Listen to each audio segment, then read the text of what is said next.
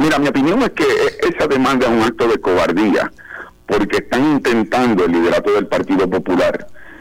que no aparezcan en la papeleta personas que han cumplido con la ley. La ley dispone que los partidos políticos, en el ejercicio de su libertad de asociación, tienen derecho a acogerse a métodos alternos, y esos métodos alternos, siempre y cuando cumplan con los criterios democráticos, tienen derecho a participar del proceso electoral. Y a falta de votos, lo que buscan es sacar candidatos y candidatas de la papeleta electoral para que el pueblo no tenga la opción de cambio necesario. Ellos evidentemente están muy preocupados porque el Partido Popular se encuentra en un momento políticamente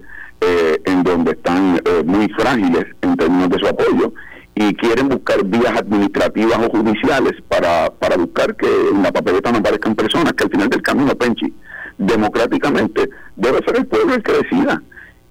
Y la propia presidenta de la Comisión Estatal de Elecciones ha indicado que la ley no dispone para que este tipo de demanda se lleve a cabo, y es un acto de cobardía.